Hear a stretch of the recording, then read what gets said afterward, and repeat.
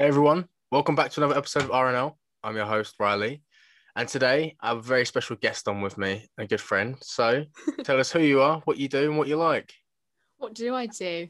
I am Gigi, and what do you want to know? Who I like?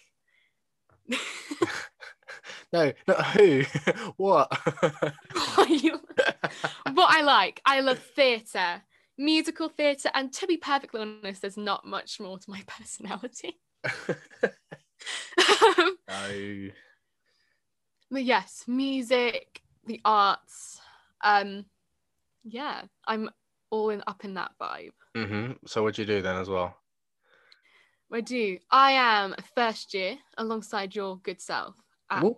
Rose Bruford. Yes, you are. Awesome. Uh, so today I thought it'd be really interesting to talk with Gigi, because obviously it is February, and as I hope most of you listening know, that is LGBTQ plus History Month.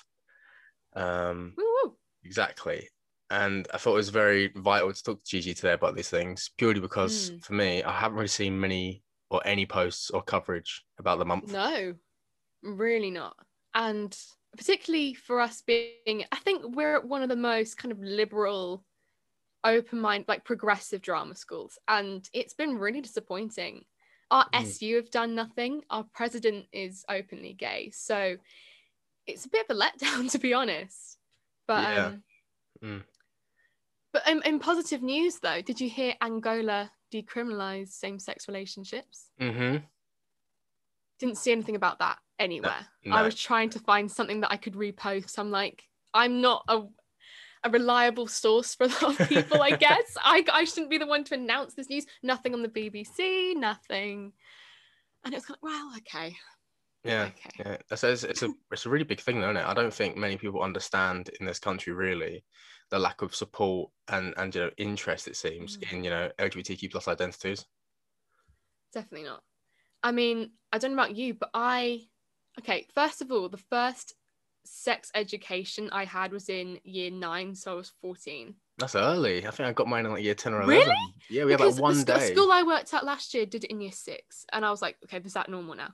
Wow. But that was like, we did a contraceptive crossword. Whoa. Oh, which is really bad. And then in year 11, we had an abstinence group come in to talk to us. And when they were asked about same-sex relationships, nothing. Yeah. They just moved on.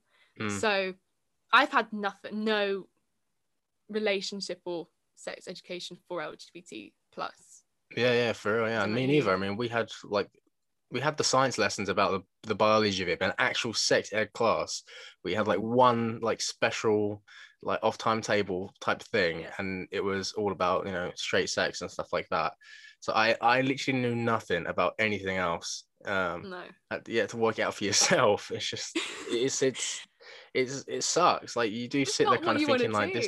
Yeah, this doesn't apply to me. Like what can you do? I also think in this country, like science education, particularly in relation to sex, is very male heavy. Yeah. I can't say I learned anything about the female body, the female sex. I couldn't tell you. But until I went on Tumblr and I was like, right. Okay. Pandora's box is Tumblr. Pandora's box, exactly. Yeah, it's true. And I mean, people won't really speak up and say, oh, what do you do if it's like a boy, or what do you do if it's a girl? Because then you're kind of outing yourself to an entire class and a teacher. Exactly. You don't want to do that, especially at that age. Yeah, for sure. And it's as well, if you go to a religious school, even if yourself you are not religious. So I went to a Catholic school. It's all based around that ethos. So to even get to talk about contraception was rare. Yeah. And this is 2017. Like, what? Yeah, that's crazy.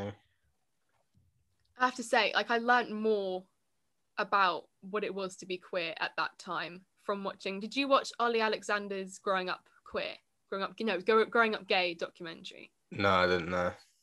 Oh, I rewatched it yesterday and I was just thinking, oh, so glad for that documentary. Like, man. It's true. I mean, yeah. I mean, I think I learned quite a lot of things from watching things rather than experiencing them. I Mm. mean, I didn't really have any. She's popular. Oh no, I didn't really have any gay friends, queer friends at all. Mm. And I was always in like the lads group. No. So for me, I was sort of always stuck in that like very toxic masculine sort of group at school and things like that. So I never really had any outlets to even try and be more myself, I guess. And that didn't really happen until I went to college. And then luckily I found some friends which did fall under those types of identities. And it was like, oh, that's interesting. So I started to become friends with them. And then after a while, it kind of got to the point where every time I went out with them, they were just like taunting me and teasing me about the life I could have had. Like they didn't say anything to me. I'm not saying that. I'm saying that I was watching them and I was taunting myself because I was like, they're so happy. Like, look at them. They're just living authentic their lives. I'm not. I'm just stuck here like being the straight friend with them. And that's when I kind of thought, do you know what? Can't do it. I mean, that and the fact that when I brought a girl home and things were escalating, and then it was kind of like I just can't do it. It's just not happening. So that's the point where I was like, you got to stop lying to yourself and others, because this is just an awkward and low-key embarrassing situation to be in. Well, yeah, because getting yourself to that point as well, like you're putting yourself through something, not just other people, and that is, no one should have to deny who they are to please other people. It's true, yeah. I mean, now I kind of live with the ethos of why should you live uncomfortably so they could live comfortably? Yeah. Because it's not our job to live unhappy just because other people don't like it. Exactly. It Exactly. doesn't make no sense. And why should anyone have to go through that? I had an opposite kind of experience. All my friends, whether I speak to them now or not, in secondary school. Some tea there, G. Some tea there. They were all, or supposedly all, at least bi or gay. But it was just us. And everyone knew it. And even though I didn't explicitly say to other people, like, so my year 11 prom, I arrived in, it was a fitted kind of tux type vibe, but I had a really long skirt, like it was very androgynous. And I was told to go and change because that didn't fit the values of the school. And I knew it would happen, but just I had to make that statement because everyone there saw it.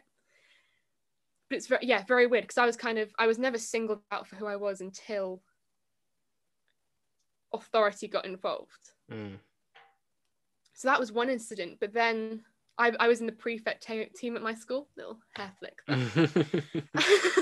But I tried to set up a gay straight alliance because there was absolutely no support. Like there was a lot of like proper girls were being beaten up. That was all girls. So I think you don't really hear about that. No, it's true actually. Girls can beat up girls. Yeah. And like it was a horrific environment to be in if you were queer in any way. So that's what I tried to do. They said, no, you can't do that. And I went, okay, what about an LGBT group? No. And I was like, right, if you're not going to let me name this thing as it is, I can't do it. But then I'm friends with people in the year below me. They set one up, but the only way they could do it was by calling it the Young Enterprise Society.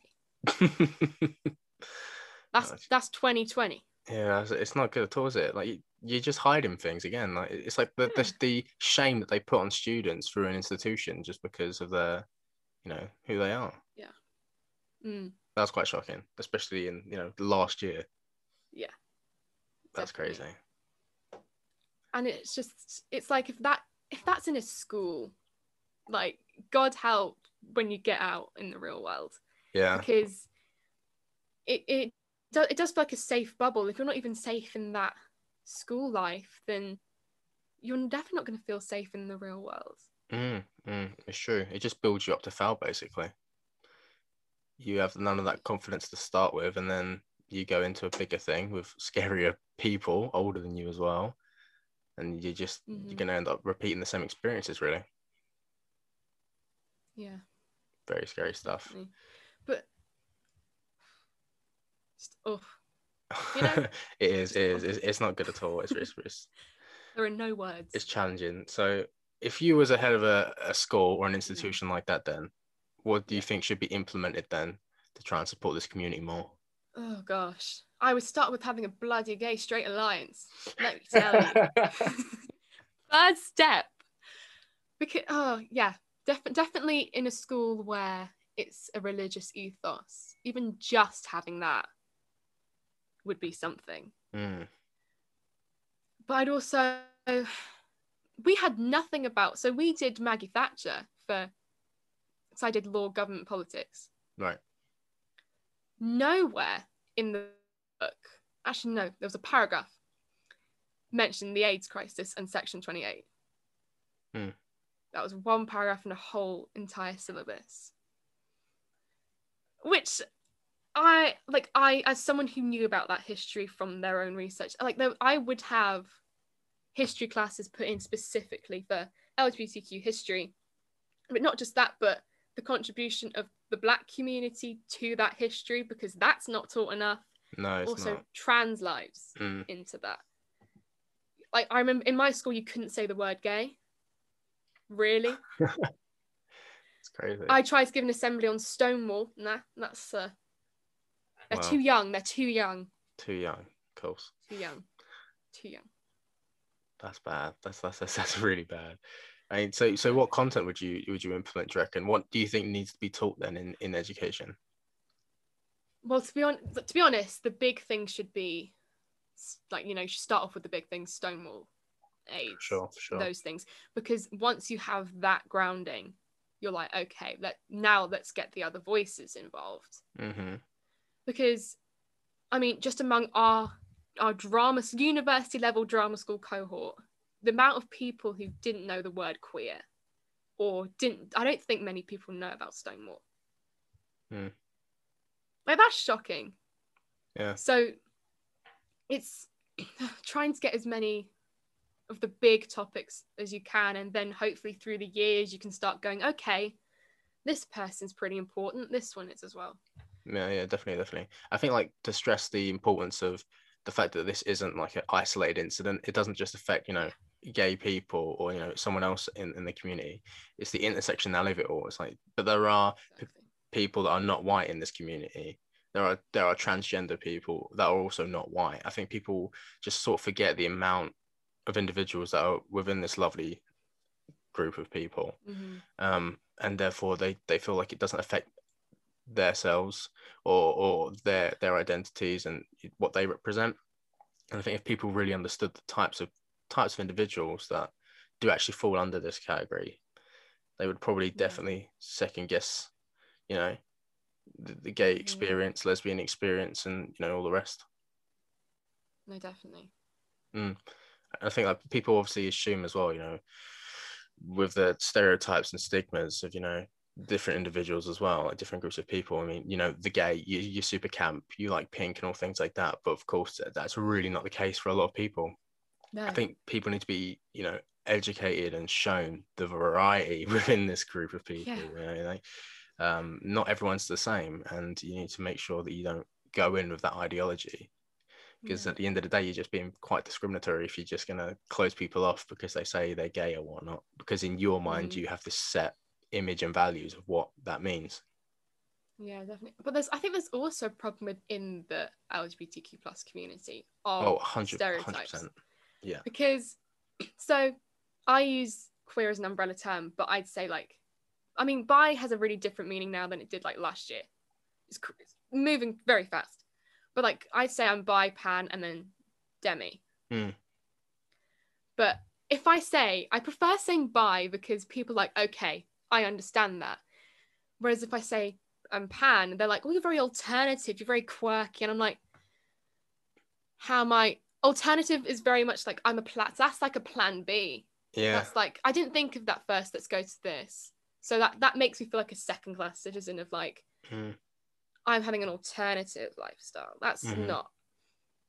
I'm being quirky. Come on, I'm just being open-minded. Yeah. I mean, it kind of has like similar weight to, like, exoticism. You know what I mean? Like, it's they don't know it, so they wanna romanticize it and rep it and have it like, oh, this is my pansexual best friend type thing. I mean, it happens with everyone, but I mean, I agree with the fact that some terms and some forms of identity, people don't actually understand what they are, so they just sort of either amazed by it and want you, you know, as their bestie so they can just show it off, which is not very good at all. It's just a big I'm liberal. Look at my yeah, friend, I my know. quirky friend.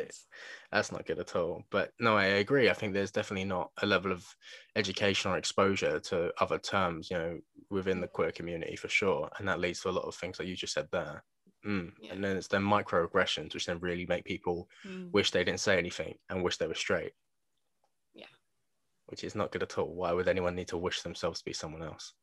God, I really wish I want, like, why did I ever want to be straight? Why would I want to be straight? Like, my fashion sense got so much better when I was no longer straight. I mean, mine didn't change. I was always a cool kid. No, I'm joking. Well, I think like when I was like 9 or 10-ish, something like that, I think I wore black and navy together. So I think I went down a dark path there. You don't mix black and navy. You were young. It's fine. We'll forgive you. No, I know, but that was when my parents like let me choose my own clothes. I think I lost that privilege pretty quick. No, no, they were like navy tracksuit bottoms that were like sort of like that waterproof material rather than, you know, the fabric one. And they had neon green stripes down the side, and then I would wear some black t-shirt as well. So that's surely just naughty's fashion. It really is. What else were you meant to wear? Yeah, yeah, it's true. It's not a good time. We're much better now. Did you wear a bucket hat? No, I don't. I don't think I put them off. Not fully down the rabbit hole then. You were just kind of. Yeah, I mean, I'm more of a cap guy. That's sort of where it's at. Like, I put them on all the time, but I don't think bucket hats, you know, they don't do it for me. I think my cheeks are a bit too round for that. I kind of just look all a bit like a squid is caught in a net. Oh gosh. I like that analogy. Yeah. So going back to those topics, and I think it's interesting, and I think it's worth the listeners finding out some, you know, true stories about these things. So feel free to share what you want to share, and obviously whether you don't feel comfortable about it's fine. But what are the negative impacts of other people that have directly affected you and your, you know, self-acceptance story? So did you ever go on Ask FM? I never did, but everyone else did. Yeah, honestly, so this was, I think, I don't know, 2010ish. So I struggled a lot with body image, so that's a big reason why I was bullied at school. But as soon as you get kind of into puberty and you dress a certain way, people go, oh wow, you look gay. Yeah. So that added another layer to it. But so Ask FM, if you are unaware, was a website where you could ask questions. Either you made an account and asked people questions, or you were anonymous. And a lot of my questions were anonymous, kind of thing of like, why are you such a dyke? You know, that kind of vibe. And a lot of it was about the way I looked. So I was like worryingly overweight. And so that was a source of them to kind of go, oh, no one will ever love you because you look like that. And because you're a dyke, no one will ever love you then. Ha ha ha, got you. You know? So that was so online kind of cyberbullying. And because you can't track who's doing that. Teachers didn't give a stuff. They wouldn't. It still felt like, even though Section 28 wasn't there, I think we were quite lucky at that. There was no want to promote or explain homosexuality and LGBTQ+. So that's where that kind of started from. And then going into secondary school, my friends and I were targeted a lot. And then because I didn't have a filter at that point, I would fight against that, meaning I got into horrible situations. Like, I've been beaten up before. People have spat at me. Like, I remember going on a date with a girl and we were like holding hands on the bus. It was all cutesy and cute because we're like 15, 16 maybe. It was really cute. Cute. And I remember this group of boys who were older, clearly wanting to assert their masculinity. Oh, you know. And they saw that, clocked it, and you know that story a few years ago of the girls being beaten up on the bus. Yeah, yeah. That really resonated with me because that is what we could have been. They were basically, I genuinely thought I was going to be raped. Wow. Because they were trying to turn us. I see. So it was using that, and then so luckily we went. I mean, she's one of my best friends now, and she was very much kind of like, no, we're just gonna get off. We're gonna go down where there's proper CCTV. So we left, and I remember we got followed for a while. We were just walking around. This was like early evening, so it wasn't too dark. Yeah. But I think if it had been at night, I don't know what we would have done. Yeah. I mean, that knocked me back a lot. So that's when the anxiety started, the depression, like mental health at that age is very easily influenced. And for me, that's when it got really bad. Yeah. And I guess because you never stop coming out to people. No. Even if it's just like a shopkeeper it's and you're stood beside someone who could potentially be a partner, you're like, but like I only really started accepting myself in not even my final year of school, like my gap year, and being able to experiment until the pandemic hit. Yeah. But then honestly, no, I came out to my parents in December on a live performance because they read my piece. Which was amazing. Like I'm so proud of you for that. You did really, really, Thank really well. That's kind of you. It's tough to do, so I'm extremely proud of you. Thank you. Don't make me cry. But I was like, if it's not going to happen now, it will never happen. Yeah, you do have to take that leap of faith. You do. And I don't know. I mean, actually, I'm really grateful to Alex because Alex sent me a lot of voice notes about AKT. It's an amazing charity who I have actually contacted for like a bit of support. Amazing. But it's an environment where they both know, but the day after, we've never mentioned it since. Apart from when my mum went on my Twitter page, saw the word queer, and was like, "You can't have that in your bio." That's when I knew, okay, I think that's where we are. Yeah. And it's not hostile. It's not they don't love me anymore. It's just the fact that we're not going to address it because it's not something we want to talk about. We're too scared. Yeah. I think that's where a lot of that generation of parents are. Is that they don't know how to accept it because they don't want to do the research and stuff like that. So I think COVID's kind of, I think maybe both of us actually, if it wasn't for COVID, I think we'd be in a much further place with our self-acceptance. But even signing up to the Drag and Cabaret Society, my internal homophobia went, no, you can't do that. That's gay. Yeah. But then as soon as I clicked that button, I was like, yeah, that's where I'm going. Internalized homophobia is it's like a silent killer, to be honest. It's really bad. It's like an infection. It eats you up. You start, training yourself to hate yourself, and then you do put that on other people sometimes in some cases. And that's really bad. Like, can you imagine, like, you're actually destroying yourself and who you are, and then spreading that hate and discomfort with other people, which might be perfectly happy within themselves, or going through the same thing of that, I'm not quite sure, I need a little bit more support to be who I am, but I'm trying anyway. I remember, so one of our first classes at Bruford was like introductions, and it was a class where we were studying pre-colonial Africa. And it was the introduction session and the session. I can't speak. And I'm feeling nervous talking about it. That's how much it affects me. But then she said, you describe yourself in one word. And we went around the class. And I don't know why, but I just went, I'm Gigi, and the word I'd use is queer. And I just felt, whether it was my internalized everything, going, that's a pin drop, you just said the wrong thing, backtrack.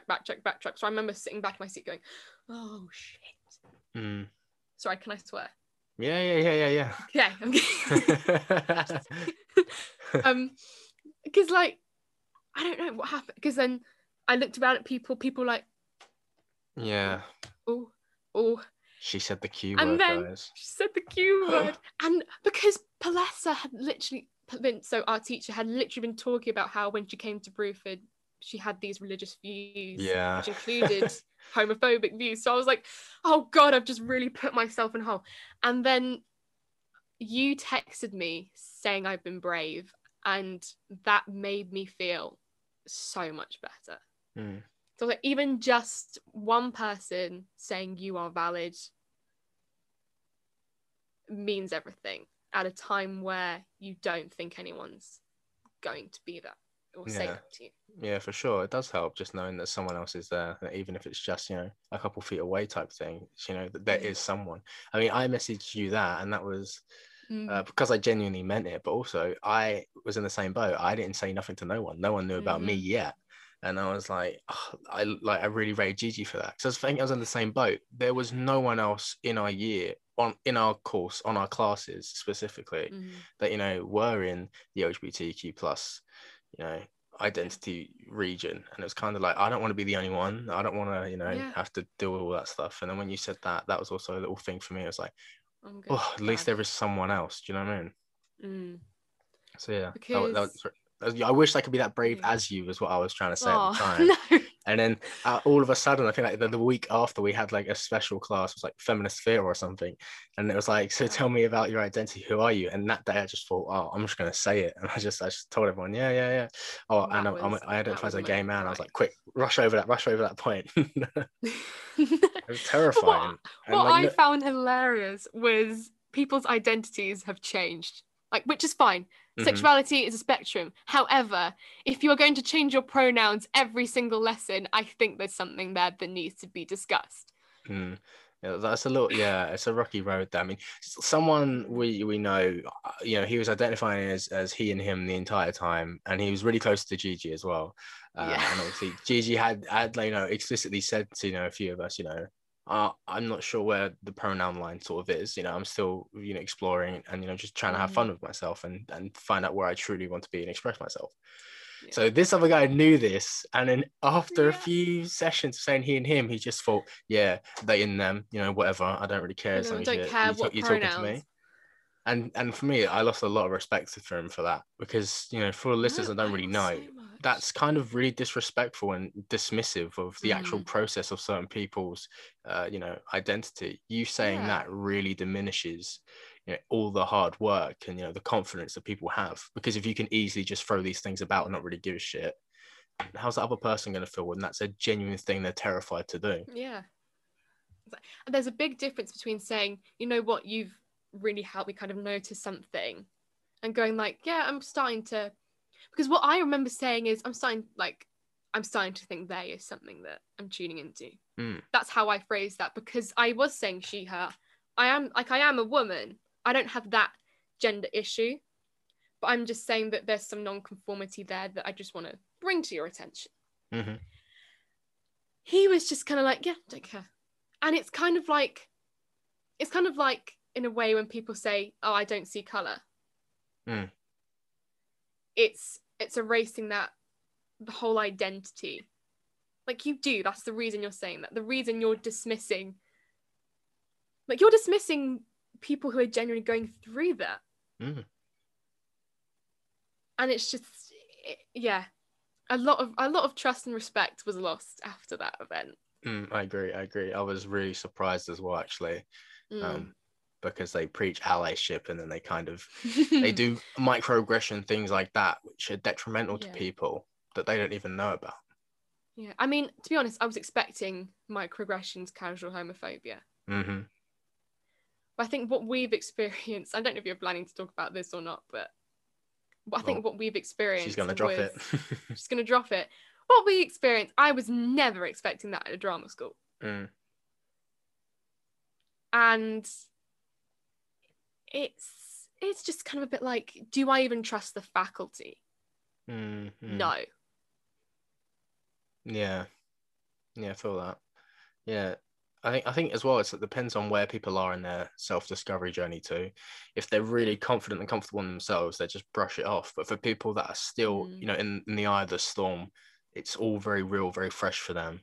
I think you will definitely get you know, upset and offended much quicker by those things, because they hit a lot more, and it does take a lot of time to build up some sort of, you know, hard skin for those things. And it's not easy. I mean, I talk like, you know, it was easy for me. Not really, just that I hated myself inside for all of those years. That's like the worst thing I could have got for myself. So anything else other people say to me doesn't really affect me as much as it could do. But that's not to say that I don't feel any type of way. It does make me question, you know, my identity, my comfortability and things like that. And then I have to remind myself, you know, don't do that. And luckily I have, you know, Alex that will always be there to say, like, you don't need to do those things. You don't need to listen to them things. You know who you are, type thing. You all need an Alex. Everyone does need an Alex. Yeah, he's amazing. Yeah, but generally, being with him really taught me a lot. Like when we first got together, I was, you know, in a way very homophobic to myself. Though I was always fine with everyone else, but to myself, I was like, "Oh, you're gay," and always used to, you know, slag myself off really. And I never really had the confidence to do anything. I wasn't comfortable with myself to do anything, and you know, being with him really taught me, you know, how to be more comfortable with myself from a start to then address these issues properly. Because I mean, I knew I was gay from like probably like 11 years old, but I didn't really know sort of what it was. I just knew that it wasn't really like everyone else. There was this disconnection to what everyone else was talking about that I didn't really know what it was until obviously when I got much older. And I was like, I think that explains a lot of things. But from like 11, I was always basically trying to, you know, fade into the groups, you know, be like a little chameleon. I mean, I didn't look gay, necessarily sound gay, I guess, and that's what everyone used to tell me. So I think I had that stigma built in my own head, you know. It's like, oh, you're the straightest gay I've ever met, and it's like, okay, thanks. Like, wow. That's still comparing to a straight ideal. Yeah. Like you're not straight enough for me, or like you're not that. Oh, it's so heteronormative. It really is, yeah. It is, and I think those values, they're the things that have kind of scarred me internally, you know. And like I said, being like the lads group in secondary, that's probably the worst thing ever. But there was like no one else, and you know, we were good friends, but there was a lot of casual homophobia being thrown about. There was a lot of, you know, slurs that, you know, just passed about like nothing. And I think all of those things definitely affected me much more than I really realized until I sort of grew up and out of that group and moved on to college and things like that. And I had to really start thinking about, especially as an artist, you know, creator, an actor, it's like you have to know where you are in the first place to build a character off of that. If you don't know where you are, there's no starting point as an actor. Yeah, I mean, so have you watched It's a Sin? Of course I have. Of course oh, trauma. There's a line in It's a Sin where Richie's talking to Donald about, you know, I can't tell anyone I'm gay because I know I want to be Romeo, I want to be the romantic lead. If I tell people I'm gay, I'm going to be the clown. That really hit me because I don't think there's the job security still. But then I think with the way that straight people are telling us that we should be playing gay parts, you know. Yeah.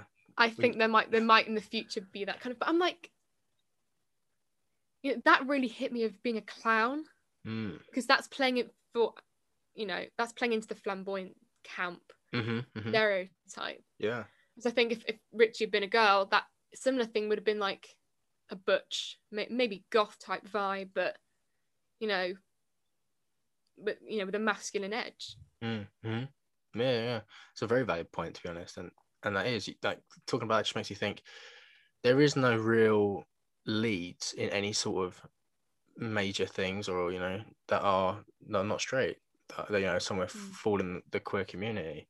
That is very true. I mean, a big example is like the MCU. Like, thinking about that, we haven't really had any front runner which does fall in those categories as of yet, anyway. No. But Deadpool's Pan, apparently, but you know. I question that, you know, personally. I question any art that says, "Oh, did you know this character was?" Yeah. Like J.K. Turf Rowling, was, you know, Dumbledore's gay, but your first film was released 15 years ago. Yeah, but Dumbledore's gay. Didn't you know that? It's true. I mean, if these artists and, you know, forms of media wanted these things to happen, they would have like said them in the actual piece. I think it's true, because then people just like theorize and try and defend shows and other pieces of media and whatnot, um, to say that they know they no, look, they have these types of people in it, so it's fine. But it's not true. It's the same thing as like they were talking about making, you know, the whole thing about Bond being female and stuff like that. Yeah. And that was a big issue, but it's more the fact that I don't necessarily think, you know, feminists and things like that would want a female character just to become a male character for all this time, to like kind of jump on these things. But I think it's much better to have their own female established character in their own right, who has built up that reputation and that success by themselves. I think it's the same thing. You can't just jump onto a train of something which has already gone, just because, you know, that'll please the people or whatnot, because that again is just doing the same thing as we were talking about that one guy who said they them, they just say it because they don't understand. It's like you just put in this new label on a character for no reason that makes no sense. That is harmful, because all these people that do have, you know, that identity are going to start thinking, well, oh, it's like easy just to say that.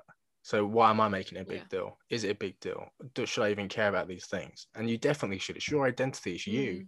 But definitely, I think that's a harmful thing to do. And it just doesn't make any sense.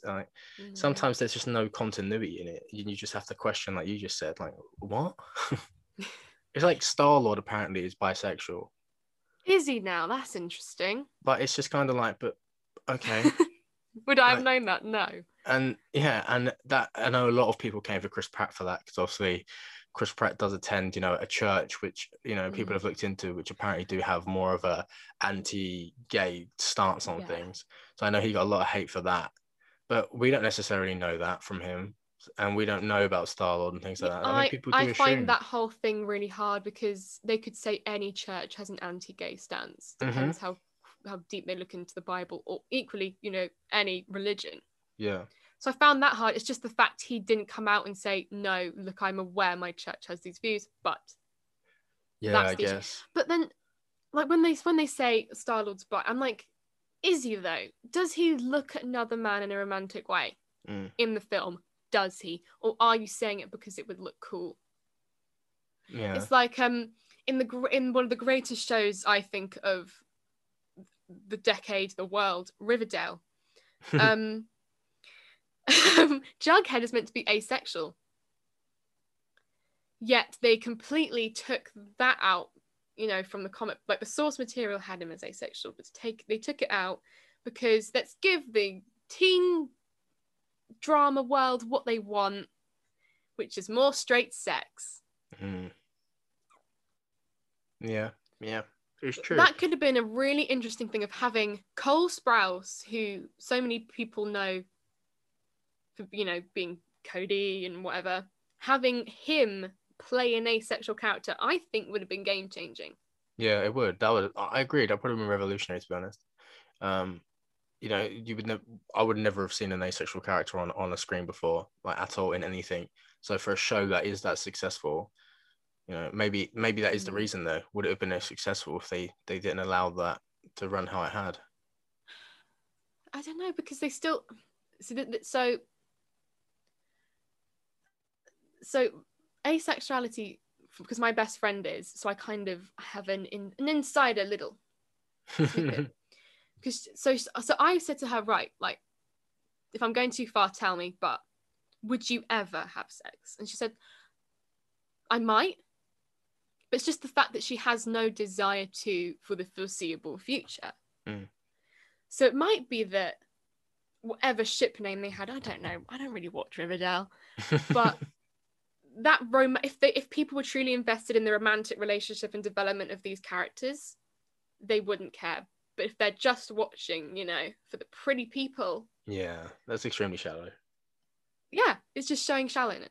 Yeah, and that's just, what's the point? I mean, yes, we all like spicy people in good shows, but equally they have to have good shows. You know, they need to be good characters and good plots. Yeah, I mean, a clear example of the spicy people was Bridgerton. You know. Was what? Have you seen Bridgerton? No, I haven't actually, but I've heard it's a bit controversial. Add Regé-Jean Page to your list. I see. I'll look him up. I have got Bridgerton on ready to go. I just haven't hyped myself up to start it yet. You know what? That trailer for the show was very queer baiting, and I don't know if this is a spoiler at all, but you know, I'd love to hear your opinion on that in the future. Okay. I'll look into it. I'll probably watch the trailer and watch it because I've heard a lot of things from different people. Yeah. And they all seem to line up and say it's a little bit messy. It's a little bit controversial. In some parts. But it was drastically better than the books. The books were, very, very problematic. Oh wow. Okay, that's interesting. Yeah, I'll definitely look into that. Yeah. Good. Yeah. Did enjoy it though. Not gonna lie. Yeah. That's just the thing though with shows and stuff, is that there isn't really many, if at all, that have queer identities in them. No, and if they are, it's lesbian, gay, bi, maybe it's trans. It's the stereotypes as well. Yeah, that's what it is. I have never seen a masculine gay man like in any sort of media. To be honest with you, I've never seen myself on a screen and thought, "Wow, I could actually be that person, or I could play that character." Yeah. No, definitely. I'm just trying to think of an example that it really is all stereotype. Like I've never seen myself on screen, and which is kind of weird. Well, actually, it makes complete sense because I think bisexuality, pansexuality is very much still treated as a phase. Yeah. So there's a film on Netflix called Alex Strangelove, and the whole way through, he's like, "Am I bi? I'm bi." He comes out to his friend as bi. But then by the end, but like the big kind of end finale, I'm coming out to the world, he's gay. And I was just kind of like, so for a moment, I kind of saw my identity on screen, but then I really didn't, because it was a phase to get where he was going eventually. Yeah. And that doesn't strike well with me. But then I'm like, that's just going to give me more reason to write these characters into existence. Exactly. That's what I feel as well. Like, if no one's going to do it, you got to do it yourself.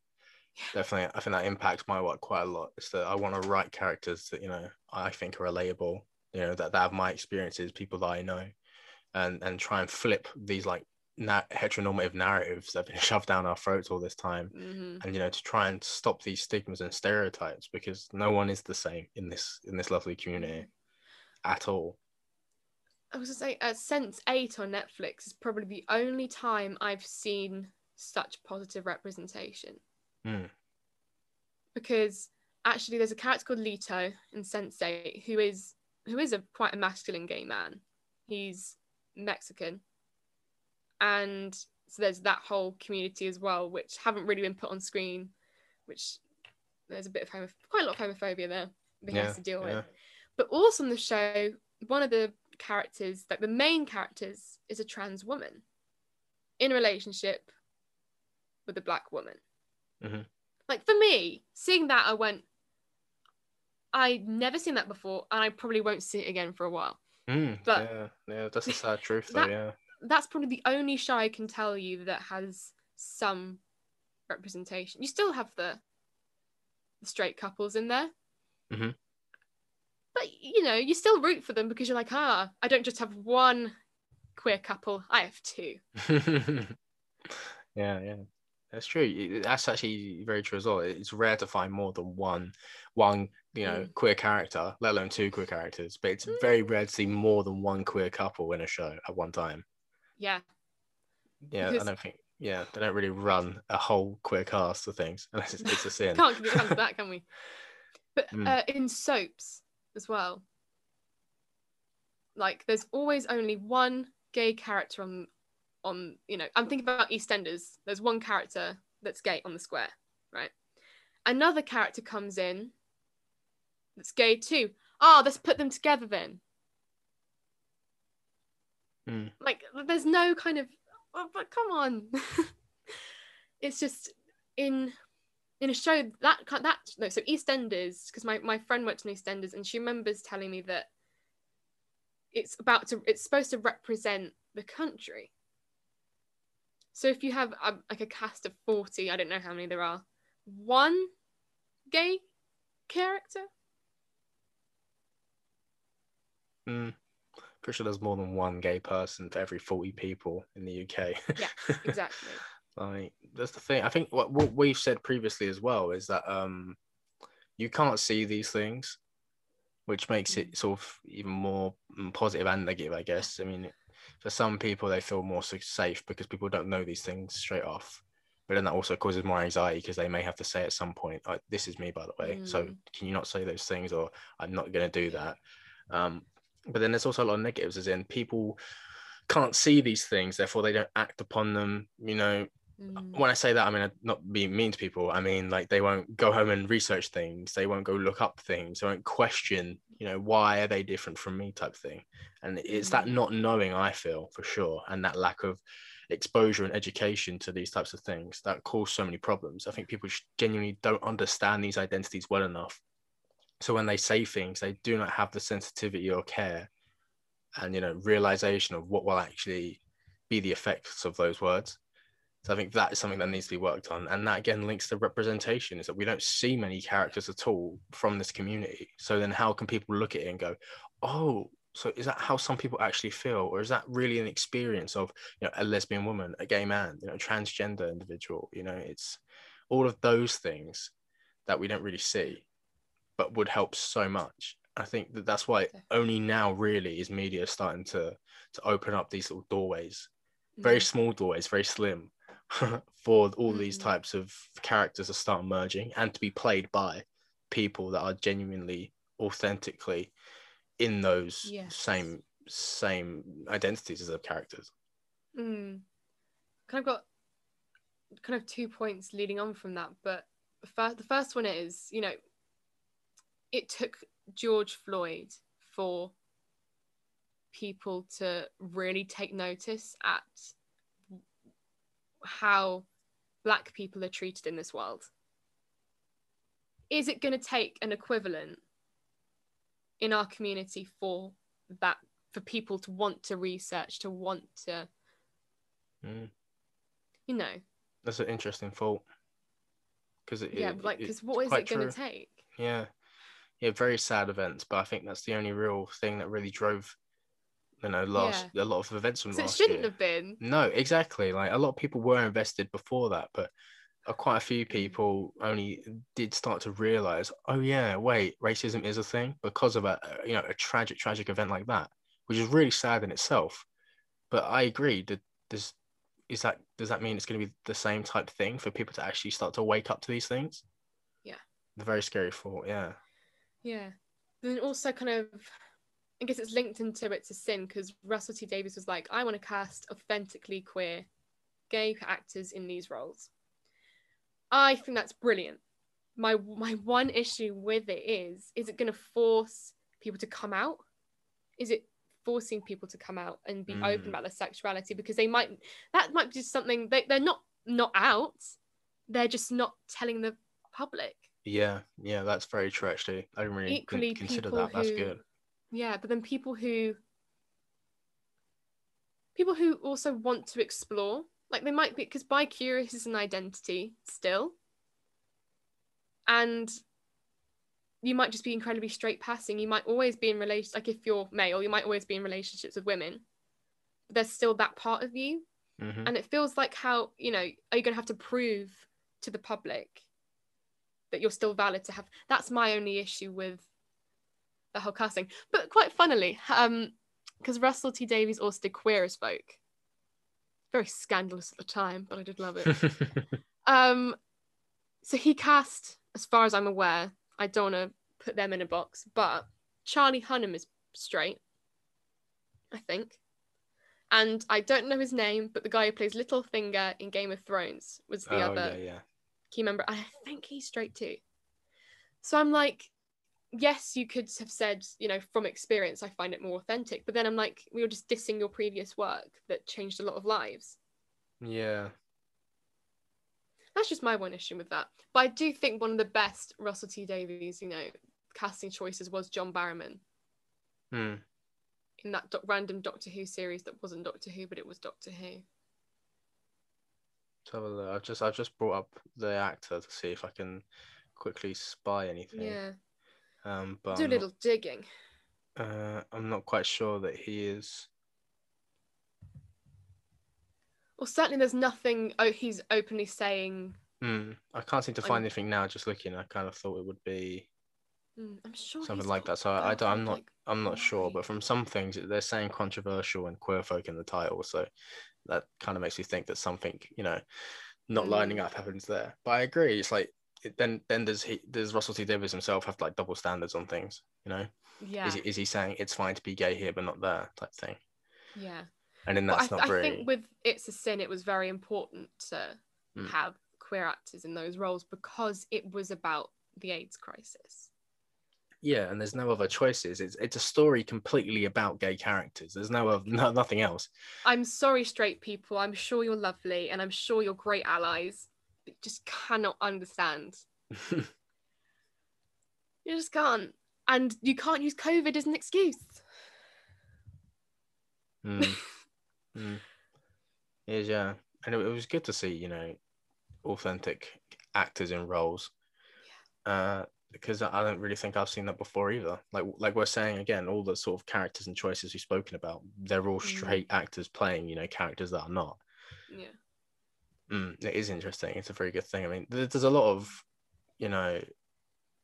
conversations and queries coming about who should tell stories. I mean, I speak about this with Wetton in another podcast, but it's like who should be telling these stories and writing them and sharing them with the world? Should it be the people that really experienced them or wrote them themselves? Or should it be, the best of us to tell these stories? Like who could do it justice to make people really think? And you get kind of caught up in that little debate there. It's like, could you tell it really well and make people understand it more if someone was just more talented than you that wasn't from the same community that you were talking about? Or should you sacrifice this and have the people that were genuinely affected by it and have that real authenticity being brought through in the work but may not convey the same type of things? It is tricky. It's hard. And I think it's very subjective as well. Yeah, I mean Ryan Murphy has, Glee, but I'm thinking of The Prom, and I'm thinking of James Corden. But then equally, I'm thinking of The Normal Heart, because he cast Mark Ruffalo as Ned Weeks in The Normal Heart, which, if you don't know the play, he's a AIDS activist, gay man. Mark Ruffalo originally said, look, I shouldn't be telling this story. Then Ryan Murphy, who was gay himself, said, no, you're good for this part. Yeah. But then he cast James Corden in The Prom. And I'm a bit kind of like, to be honest, it was just a bad performance. Yeah. Stereotypes aside, I mean, he was playing a real person and it was quite like the real person, but should he have been playing that? Yeah. Yeah, I would agree there. That's like a perfect example there of what you're saying, with Mark Ruffalo's cast in there. It's like, well, and if you're working alongside someone with that identity and they give you, the confirmation and support, then that itself could be argued to be a perfectly valid reason to allow people that are not, authentically that character type thing to play that. But then I agree, with stuff with James Corden to come up, and that is extremely, set fire through, the queer community and everything else. A lot of people are talking about this, and I would agree that's again sort of playing into stereotypes again. I mean, I don't really know too much about who the character's based on and things like that. So maybe that was close to who it was type thing. But to be fair, it was, but maybe it's a fundamental problem with the musical. Yeah, maybe it's just written that way, and then that's why it's the issue. Yeah, or maybe it was. I think it might have actually been written for the actor who originated the role on Broadway. Right.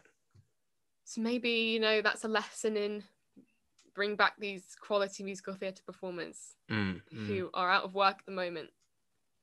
It's true. Who might have needed that job. But then I guess it's like if you knew that role was going to be like that, you knew the character, the history of the character, why didn't you still choose to employ someone who was, had the same identity as that character? That authenticity would have then probably completely changed it, because then that person would have brought their personal flavor to it.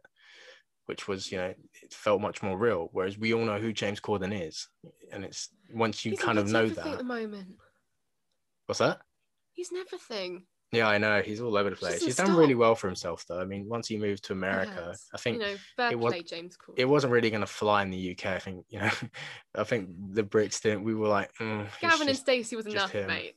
And then yeah, and now look, America love him. They eat everything he does up, which is really surprising. But you know, that just shows you how you can really change your career from being, you know, just sort of lowish level, and then boom, escalate all the way to the top type thing. Yeah. Mm. It's just a whole conversation that I don't.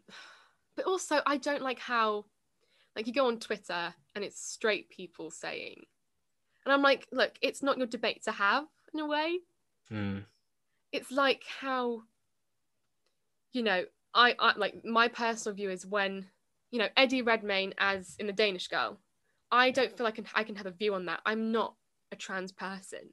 I don't think I have a nuanced enough view, and I've no experience of the trans experience. Therefore, I don't think my opinion matters. Yeah, it's true on that.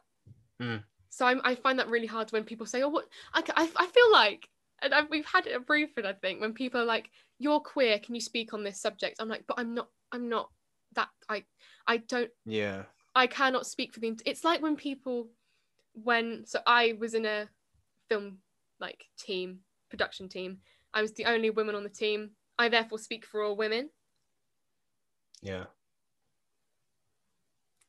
Just it's trying to be as diverse as possible. Like, yeah, it's for real. Another example I can think of, which isn't, you know, LGBT related, but we're having class about, you know, the African American identities and talking about their history and things like that. But in some classes, there was only one student which wasn't white, and they felt the pressure that they had to represent the entire community and communities, because it wasn't just one set of people. And it's that pressure down. I think that's also another example of the type of things we're talking about. You know, it's a very similar experience there, you know, for what we're saying, you know, with LGBTQ community relating issues there. It's intersectional. All these other types of people experience this, you know, a very similar experience, just with different content involved. Yeah, I agree. And I think one potentially may gain more attention than the other, and vice versa, depending as well on where you are and what you're looking into. I think people need to understand that these issues are all sort of human rights issues. It's all very it should be like the fundamentals of life, but it's not. So I think people need to stop separating and compartmentalizing all of these different issues. They are all human issues, and all of them do overlap. Definitely. And I think that's what people do forget. People forget that you can have, you know, a gay black man and things like that. Yeah. I mean, let's be real. Like, you know, women are already oppressed massively. So imagine, you know, a queer woman. What happens there? Now imagine a queer woman who isn't white. What have you got there? You know, it's just people forget these things. And like we said way back when in our talk today about, you know, issues within our community. Within the LGBTQ plus community, there is still all of those problems going on. There is still homophobia. There is still racism for sure. There is still, you know, preferences. And you know, there's people that fetishize people and all of these things that are just not good at all. So something we're saying is it isn't, you know, just because if you're in the gay community as such, you're like immune from doing it. You know? What's that?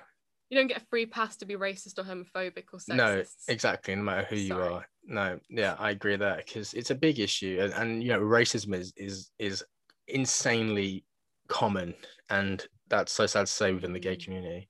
You know, I listened to a lot of podcasts and talks and things like that, and I've had like gay men say that, like black gay men say that people have kissed them, say, "Oh, you're a kisser for a black man," and stuff like that. And it's like, what? Like, that's people don't understand the effects of their words, but because they're gay, they probably feel like, oh no, I'm gay, I understand these things, but it's just not how it works. So I think everyone does need to take a step back sometimes and just, you know, process things. Yeah, it's a very similar experience, but it's a very different. Exactly. It's like a Venn diagram. In the middle of those bubbles, you know, that's where we're going to fall, because the experiences are the same, but they are completely different. And I think that's why sometimes, you know, people that have experienced racism, people who have experienced homophobia, if they don't overlap in those bubbles themselves, they can find some sort of common ground there with experiences. Because I think that they are very closely linked, but obviously very completely different. But then equally, I feel that is sort of the basis of allyship. You know, if people can see these things that may have experienced something similar, then I guess they would feel that they might have a right to speak up and say that looks wrong to me. If that was me, that looks wrong. Yeah. And I feel we don't necessarily have as much of that as we could have, maybe. No, yeah, I think with allies, it's often bystanders, like the people who have, you know, if I'm like physically attacked or whatever, like the people who physically attack me, I can forgive, but the people who watched and let it happen, not so much. Yeah, no, that's a very valid point. I agree.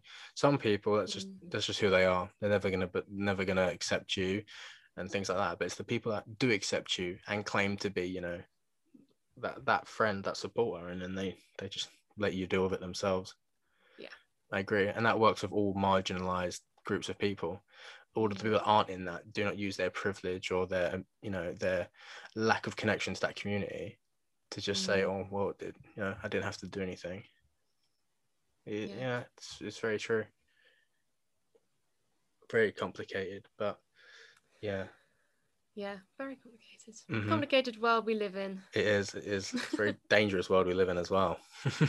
God, yes. And that's without all the infections, natural disasters. I mean, there's actual people on the planet too, would you believe it? Oh, what a mess, what a mess. But anyway, thank you so much for joining us today, Gigi. Thank you for having me. More than welcome. I'm so glad to have you on, especially as, you know, we want to try and get some content out for LGBTQ plus History Month because no one else seems to be doing it.